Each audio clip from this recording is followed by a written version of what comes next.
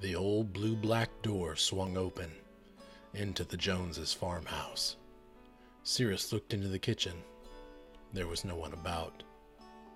Lightning flashed and thunder roared as her soaked and shivering form stepped inside and dripped to the floor, hoping to get warm. "Cirrus," came a voice from the other room. "Is that you, darling?" he said. A dirty-looking man walked in from the kitchen with a Braves cap on his head. He wore a red flannel shirt with blue overalls on top, and the car part he'd been carrying he quickly did drop, for the sight of his daughter crying was alarming indeed.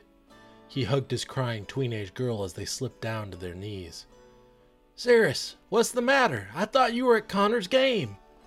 At the games mentioned, the weather grew less tame.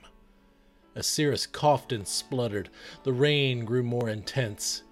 Reed took her aside into the living room and quietly let her vent. Once she had released the bulk of her inner turmoil, she looked up at her dad and anger at herself roiled. "Dad, I ruined the game. I was sitting in the dugout next to Connor like Coach McFarland lets me, and I tried." She began to pout. "It was stupid, but I tried to hold his hand. And as soon as I did, he had to get up and get ready to bat, and—" Cirrus closed her eyelids. "I couldn't help it. I started crying." Cirrus lost it again. Reed stroked his daughter's hair. "They lost the game when it was called due to weather. They were in the ninth down by 4, but they had the bases loaded and Connor on deck."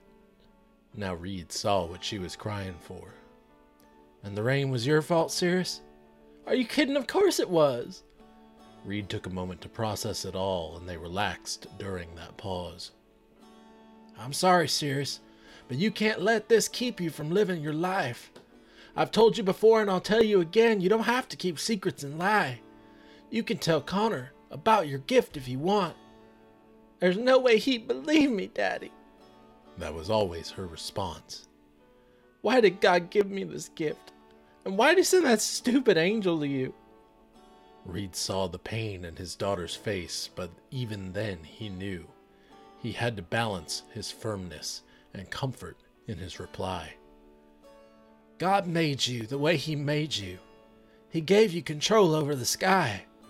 And it won't do nothing but hurt you to be cursing his messenger on high. I know things are hard for you. Harder than most girls, in fact. But it will get better, Cirrus. God's angel promised us that."